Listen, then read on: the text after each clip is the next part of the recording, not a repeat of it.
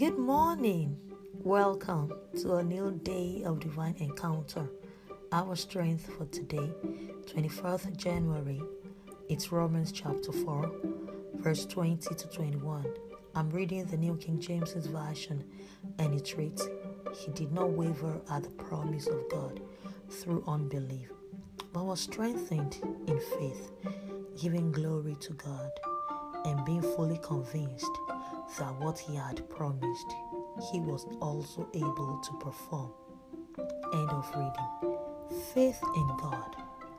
Trust fully in God's faithfulness. It says God's goodness despite the twists and turns in life. Faith believes God is in the bad for your good. Though he may slay me, yet will I trust him. Even so, I will defend my own ways before him. Lord, I believe that you are faithful. Your faithfulness endures to all generations. Amen. Confess to yourself, Christ in me, the hope of glory. Blessings and shalom.